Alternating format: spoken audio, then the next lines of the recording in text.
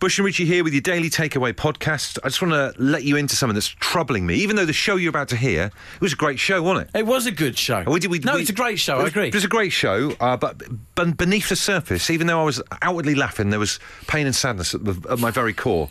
And it's because I've got to fill in a form for our bosses that's so boring about tax. I don't know if I can fill it in. Do you ever get a form sometimes you think, that's too boring, I can't fill that in? I've had to fill in the same form as you, and it's taken me a week when it should have been just a day, because I look at it and I just frost over. I'm like, this is awful. Section 2, right? IR35 contractor statement. Choose the statement that applies to you. Either A, B or C, or tick the appropriate box. I almost could cry. Maybe I'll just would that be too much to hand in my resignation rather than have to fill in this form in?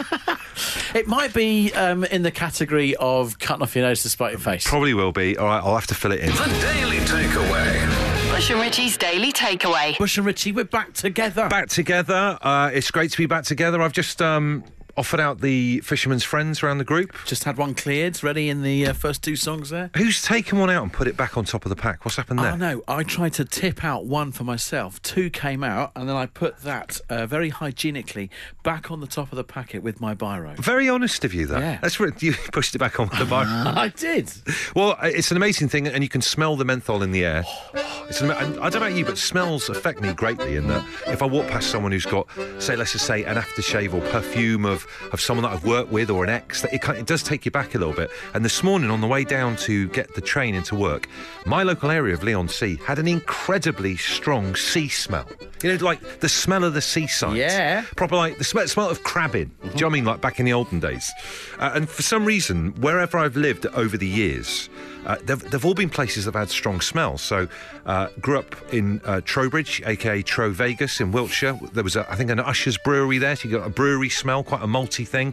Then we moved down to Devon, and I lived in Brixham for a number of years. Seaside town, had a fish market, smelt of fish. Yep. And here I am in Leigh-on-Sea, and it smells of the seaside. So I just thought, first hour of the show tonight, if your local area has got a smell of something, tell us about it. Where I live, a little place in Hertfordshire called Where? Which is confusing enough in the first place. Maltings. It's yet another location that's got loads of those around, and every now and then, for whatever reason, I guess it's like a direction of the wind. Yeah. You get this fantastic smell, and I don't think it's a smell that everybody likes. So what is it then? What? Maltings, the local maltings, the brewery smells. It's absolutely fantastic. I love it. So you like? Some people are a bit weird about it. Exactly. You get others that are moaning about it all the time, but I love the smell. Undercurrent of Horlicks, and there's kind of an undercurrent of like a multi Horlicks. Laura says if the wind's blowing in the right direction, Wrigley's chewing gum. I grew up right behind it and thought Plymouth always smelt of spearmint in the 80s. Dave says normally burning cars or weed. Thanks for that. Sarah says, stench of the dog food factory that makes me retch in a certain area of Welwyn Garden City. Used to run past it every week and had to breathe through my mouth. It's painting such a lovely picture. Couple of nasty smells there. I've got one here from Katie who's tweeted, which is, it's enough to make me want to go and visit Pontefract. I've never been to Pontefract. Well, we had the Pontefract cakes and that was it. Yeah, it's true. Katie says, Pontefract smells like strawberry jellies from the Haribo factory. I love Haribo. See, we disagree on Haribo. We do, don't we? Because I believe Haribo to be sweets for children. And I absolutely love Haribo, whether it's a Tangfastic or one of the more sweetie ones. But to be fair, though, that's in the morning, that kind of smell, that's better than dog food factory that Sarah's talking about. It does win, doesn't it? Edges it. It does, so overall. So look, if you've got good smell or bad, either works. When I first moved in with my boyfriend, says this one, he lived in Cleckheaton near Bradford, where the Lions Sweets factory is. Ooh. Used to smell great on the days they were making the red midget gems. What is a midget gem? It's those absolutely tiny, about a centimetre high, about the size of my little fingernail there. What is it? They're like a little sweet? Yeah, it's like a little gum, yeah. They're absolutely gorgeous. I've been making them for years. I've not thought about them in donkey's years. So good. I need to get in my head what that smells like. Yeah. Jeremy says when I was a kid living in Plymouth, we had the Farley's Rusk factory nearby. Every morning I had that wonderful smell as I waited for the school bus. Why are we not allowed rusks as adults? I miss rusks so much. It's so good. I miss them every day of my life. We've got Andy on the line. Andy, what area had a niche smell for you, fella? I used to be in York, and they were right next to the Nestle chocolate factory. So on a night out, you get either the smell of really nice chocolate or slightly burnt chocolate, depending on the day. That's amazing. It was really nice. York, an amazing place. An amazing place York is. But how does that affect you, though? You know, I imagine if I can smell chocolate all the time, I'm going to want chocolate. You did a bit, but again, depending on if it was slightly burnt or not, but it would always make it a bit pleasant when you walked out to go, oh yeah, it's clearly chocolate time. It's like a good Bisto advert, isn't it? But I wonder whether it's an interesting... It could go two ways. The point you make about smelling it all the time. If you're someone like me that really struggles to walk past chocolate and not eat it, if you're smelling it all the time, I wonder whether I would then actually want to eat it. I might not. It could be a slimming thing. Oh, yeah. I mean, to be fair, I did eat less chocolate that first year at uni. I'm moving to York. Get yourself down to York. Yeah, I mean, I traded up after a couple of years to work at the brewery, so you had the brewery smells on the third year, so it was great. Like, mix in that city. One end smells of chocolate, the other end smells of beer.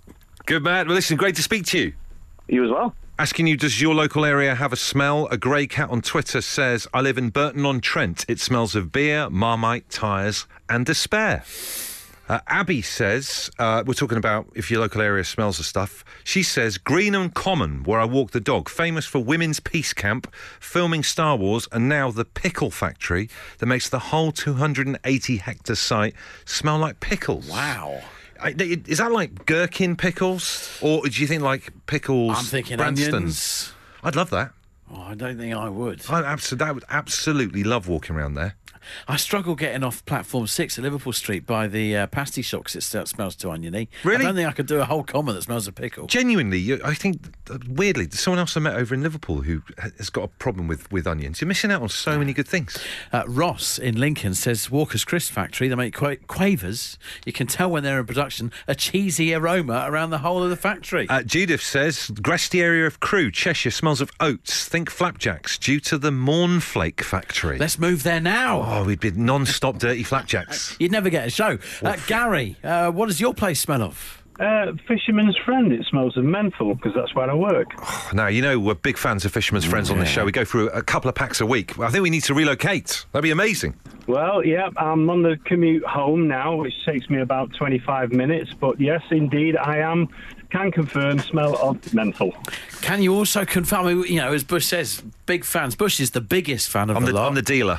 But are there any sort of like new variant flavours on the way? We do like some of the blackcurrant ones and the lemon ones good as well. Well, absolutely. There's probably quite a few that you've probably never seen, to be honest with you. Some of the stuff doesn't go to the UK market. So we have got chocolate and mint, chocolate and orange, chocolate and cherry, salted caramel and chocolate. Salted caramel and chocolate? They sound like the ones you brought back from abroad. I brought back an orange. I brought back chocolate orange. I think I brought back a minty one. But I've never seen a salted caramel one. It's not the first time he's brought back some fruity stuff from Europe, that's for sure.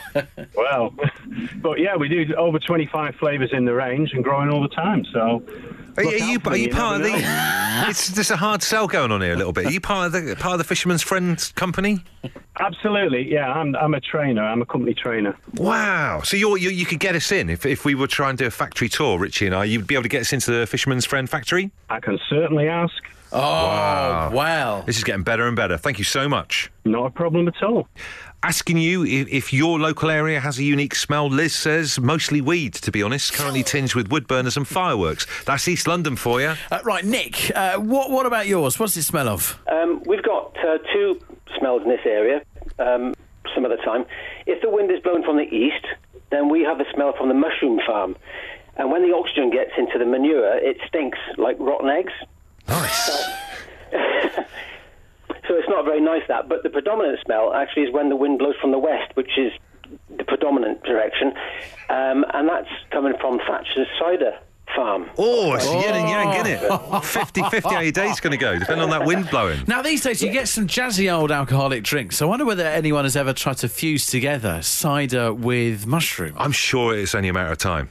Yeah, but it's not what you think, because Thatcher's pressed blackcurrants for Ribena up in Gloucestershire, but they pressed the blackcurrants down the road in Sanford. It's only 2 miles down the road. And that smells like cannabis, and you would not believe how strong it is. And people in the area have phoned the police and said, hey, I can smell cannabis. Oh, really? Thatcher's, yeah. Okay. You haven't got someone who lives in the flat upstairs who've always got the electricity and lights on, have you, by any chance? Maybe I should check. Where are you from? Because you've been saying what area this is. Where is the place you live? Yeah, it's North Somerset, Churchill, actually, but Sandford is the Thatcher's cider place. Good man. Nick, good to speak to you. Nice to speak to you. Producer Idem has just this minute gone downstairs to make us a cup of tea each. Here's the twist, though. Yeah. He doesn't drink hot drinks, so I don't know how this is going to pan out. I'm happy to say this while he's not in the studio because he's not here to hear it. The really weird thing about him not drinking hot drinks himself, he doesn't make a bad cup of tea. Well, we're going to find out. I feel like him wanting and being quite keen to offer makes him like a hot water voyeur. This is Bush and Rich's Daily Takeaway. Some motoring news. Fords are going to stop making the Ford Fiesta. Wow, that's been a number of years, right? It has been. This has hit me particularly hard today because this was my first car, the Ford Fiesta. They've been making these things since 1977 and more than 20 million of the cars have been built for customers worldwide, making them the UK's most successful car of all time. So many of us will have had a Ford Fiesta come through our lives at some point. We're all going to have stories that critically have, as a sort of like support actor in them, a Ford Fiesta. Do you know what Ford Fiestas remind me of? It's like steering locks, brake locks. You know, the olden days, I don't know if people still do it anymore now. We put a little lock on the actual steering wheel and stuff. I remember when I had my first Ford Fiesta, it was, you'd have a steering lock on it. I couldn't fit the gear lock on it because I adapted the gear stick on my... Of course you did. I bought myself a walnut effect gear knob. Really? Yes, I love did. that. That's pure first. But it didn't attach properly, so it meant that it added about like 30 centimetres. It was like driving a coach. That's really high up. Changing the gear. It looked awful. Had to scrap it for £50. And the other thing as well, of course, when you're parking up, is do a bit of button pressing, take your entire radio with you on a little handle, like a tiny little girl's bag. So we are going to host on the show tonight a Fiesta. We want to celebrate the Fiesta. So if there is a story of your life that has that support role of a Ford Fiesta in there at some point, we want to hear about it. Maybe on your wedding day, for example, you went to the church in a Ford Fiesta. That would work. It would work. It's highly unlikely, I'd like to think. We had a Ford Fiesta when I was a kid, right? And the fuel gauge had broken on it, right? So what my dad used to do is fill it up, zero the mileage. Clever. And then he knew when to fill up again. My brother was trying to get some extra pocket money, clean the kind of dashboard, accidentally reset the fuel. So my mum was driving us to Plymouth for like a shopping trip and she ran out of petrol or whatever that dual carriageway is. She was fuming. Because then the RAC had to turn up and say, we've obviously got no petrol in there. Because to begin with, that would obviously be your dad's fault. Yeah. Until then, such point it's discovered it's your brother's. Honestly, I think he was going to Plymouth with me thinking he was going to get something. He certainly didn't. A thick ear, that's what he got.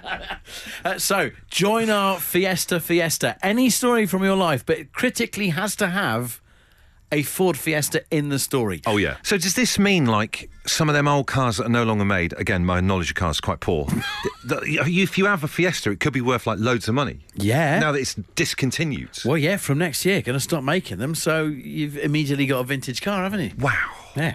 So your stories, it can be a story about anything, but critically, it has to involve a Ford Fiesta, because that's our Fiesta. Neil says, my first ever car was a red Fiesta. It gave me so much independence. I remember picking up Kirsty, my other half, for our first time in it, and also bringing our son Callum home from hospital when he was born. Special memories. There you go. This tweet here, I picked up my mister from the station after work's Christmas drinks. Ooh. He asked to stop for a kebab. I was waiting and a man came out the pub opposite and walked to my Fiesta and got in. I'd forgotten to lock the doors. I just said, no. He turns and goes, oh, no, and got out. Lucky. Little snapshot of Britain in the 1970s for you there. Rachel's in Bridgend says, I had my firstborn in the front of a Ford Fiesta on the way to hospital. Oh, my God, that's amazing. I know. That's almost like the Nativity, but in the future. What about this one? They don't leave their name. So it's such a romantic story. Took the girlfriend home after the pub, feeling a little fruity, but her parents were still up. My girlfriend had the keys to her mum's Fiesta with her. We ended up having Nookie in the back. It's the only time we had Nookie in a car. That was 1990, and we're still together now. Like I said, wonderful story. Thank you for joining the Fiesta. Judy, tell us about your dad's. Yeah, he had a bright yellow Fiesta Sport, and it had black Go Faster stripe, and he was very, very proud of it. And one year they decided to go on holiday to the Costa Brava, and my mum was afraid of flying back in the 80s, and so my dad thought it would be a brilliant idea for us to drive. Wow. To the Costa Brava. Whereabouts in the UK were you, for starters? We lived in South London. Wow, so that would have been kind of like trip down to the ferry, you put into the car in your pyjamas, that kind of thing, old-fashioned 80s travelling? Right, yeah, the ferry from over to Calais, and then we drove through Paris, around the Paris periphery, down to Lyon, down to Dijon, then Lyon, down past... I'll tell you what, with your accent and the fact that it was a yellow car and in that era, I'm hearing the Only Fools and Horses music as you're telling us. Julie, how long did that trip take? 3 days. Wow. 3 days? And then how long were you on the Costa Brava for? 2 weeks, and then we had to drive all the way back again. Can I ask you a question? Don't take this the wrong way, Julie. Your dad wasn't on the run for any reason, was he, by any chance? No, he wasn't. It would have been quite a hell of a story, wouldn't it? Because I was about 12, 13 at the time, and my sister was 10. It was an absolute nightmare, to be fair. It really was. But what great memories, though. An amazing... Bearing in mind it's everything's on a plate for you these days with holidays, that's a proper experience that you'll never leave you, will it? It will never leave us. No, it was awful. We stank when we got there. It was dire. Julie, thank you so much for joining the Fiesta. You're welcome. Thank you so much. Simon said, had a Fiesta as my first car. Couldn't work out why the carpet was wet. But only when I drove in the wet, not parked in the rain. Lifted the carpet. The floor had rotted out. The rain was actually splashing off the road. I've had 7 since. They've all been ace. All right, Fred Flintstone.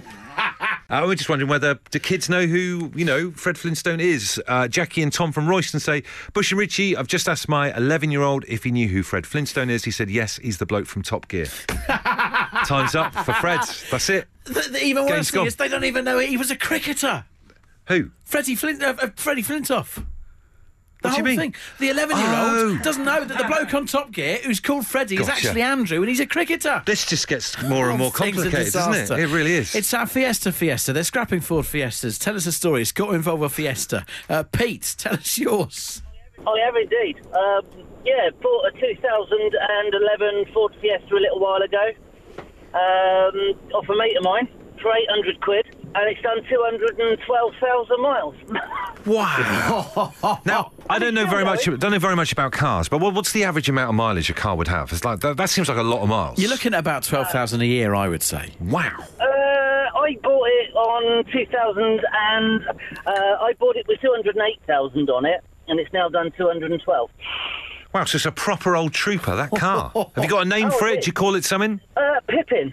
Oh, it's lovely. Pippin? It was already named Pippin, I just took it on. Wow. And has Pippin had ups and downs? Like you've had to, put her in for repair, or you do it yourself, or what's the story? Well, I actually work at a garage in Weston-super-Mare. Right. But all I've done to it is just service it and a couple of bits. Fair enough. Wow, 212,000. Well, that's a record so far. If anyone can beat that, 212,000 miles on a car, Pip in there, get in touch. Bless you. I reckon those people down to the Costa Brava earlier put a few miles on. On the run. It sounds like I'm on the run. Tell us your story. It has to involve a Fiesta in the story. We've got Helen waiting on the line. Helen, you love your Fiestas, right? Oh, my God. I've always loved Ford cars. I've had a KA, I've had Focus, but Fiestas have always been my favourite. My first car was a Fiesta, a little blue one, which, as I said, did get broken into, unfortunately. Once by a friend, because I locked the keys in the car. Oh, yeah, good old days for the old coat hanger, that kind of stuff. And then, did you, in terms of Fiestas, did you stay with them, or did you maybe cheat on them with another brand of car? I did slightly. Went from the Focus to a Kia and a Clio, but no, didn't have good experiences with them, so now I've gone back to Fiesta. It's full circle. It's gone full circle, totally. It has. I have a titanium at the moment, and I love it. It's a 2010 reg. Yeah. But I can't get rid of it. It's gorgeous. I love it. Well, you can't now, because it's going to be a classic car now. That's it. I think when I heard you say he was going, I was like, oh no. But then I thought, oh, hang on. Be in the money. If I hold on to this, could be worth a few bob. So how do you feel about the fact that I presume you were hoping to get a new Fiesta after this one had kind of Yes. run its course? How do you feel now, like, you know, Richie's news that's it for the Fiesta? If I'm totally honest, I do feel gutted. Yeah. Because it would have taken me that long to save up, you know. But Well, look, they're going to stop making them next year. So I know, but I can't afford one next year. It would have taken me about another 5 years, you know. 75 grand on Friday on this here show. Well, exactly. I've tried that so many times. This is Bush and Rich's Daily Takeaway. Now, an update for our audience at large, but some new news for you. Yesterday, I'm sure if you were here yesterday, you would have given me the sympathy. My tumble dryer died the night before. Is this the one that makes noises and sings songs to you and stuff? It used to, yeah. Oh, no. One of the, well, you know, a Samsung classic. They used to do the... Anyway, the song goes on, but it doesn't sing anymore because it won't work anymore. You're not singing anymore. And we were just saying on the show how people are happy to give you sympathy if your dog dies, but if an appliance dies, they don't care. So we should sympathise with people when their appliance dies. There should be, a section in, like, Clinton's cards. Yes. With, like, I'm really sorry your toaster's packed in. Exactly that. Well, I have news. Lazarus the tumble dryer spins again. Ooh. Because man came round this morning, the fan's out of shape, he's fixed it, it's working again. Yay, back in the game. It's living, and more importantly, I don't have to buy a new one. Hey, for me, the only proof that this is back and working again, I want to hear it sing. Is there any way of bringing that in for tomorrow's show? Tomorrow I shall have him sing for you again. The Daily Takeaway. Bush and Richie's Daily Takeaway. You're still looking at the form. I can't. If I give you £5, will you fill this in for me? Do you know what? To the best of your knowledge. Really, really, really interesting thing you say there. Why is there out there no company or service that exists for filling in forms for people? Like if you've had to do the passport, renew your passport or something like that, get someone in to do it for you. Hackers are so clever these days. The internet is so resourceful. Anyone can find anything out about anyone if they want. So why can't you just pay through the nose to get people to fill in forms for you? And take it one further as well, right? Like say there's like maybe you're meeting like in-laws or you've got to go to a dinner party with people you don't really like. Would it be too bad to have someone could just sit in and do that for you? Oh, that would be amazing. Actually, it's just like a guy called Keith will just be there for him. Hologram technology suggests that you could send a hologram to sit in for you. If ABBA can still perform at 100%. the Copper Box in London, then why can you not send a hologram to see in-laws? Not that you would need to do that. No, I wouldn't want to do it in a million years. And I wouldn't want to either. Never, but it'd be all right though, wouldn't it?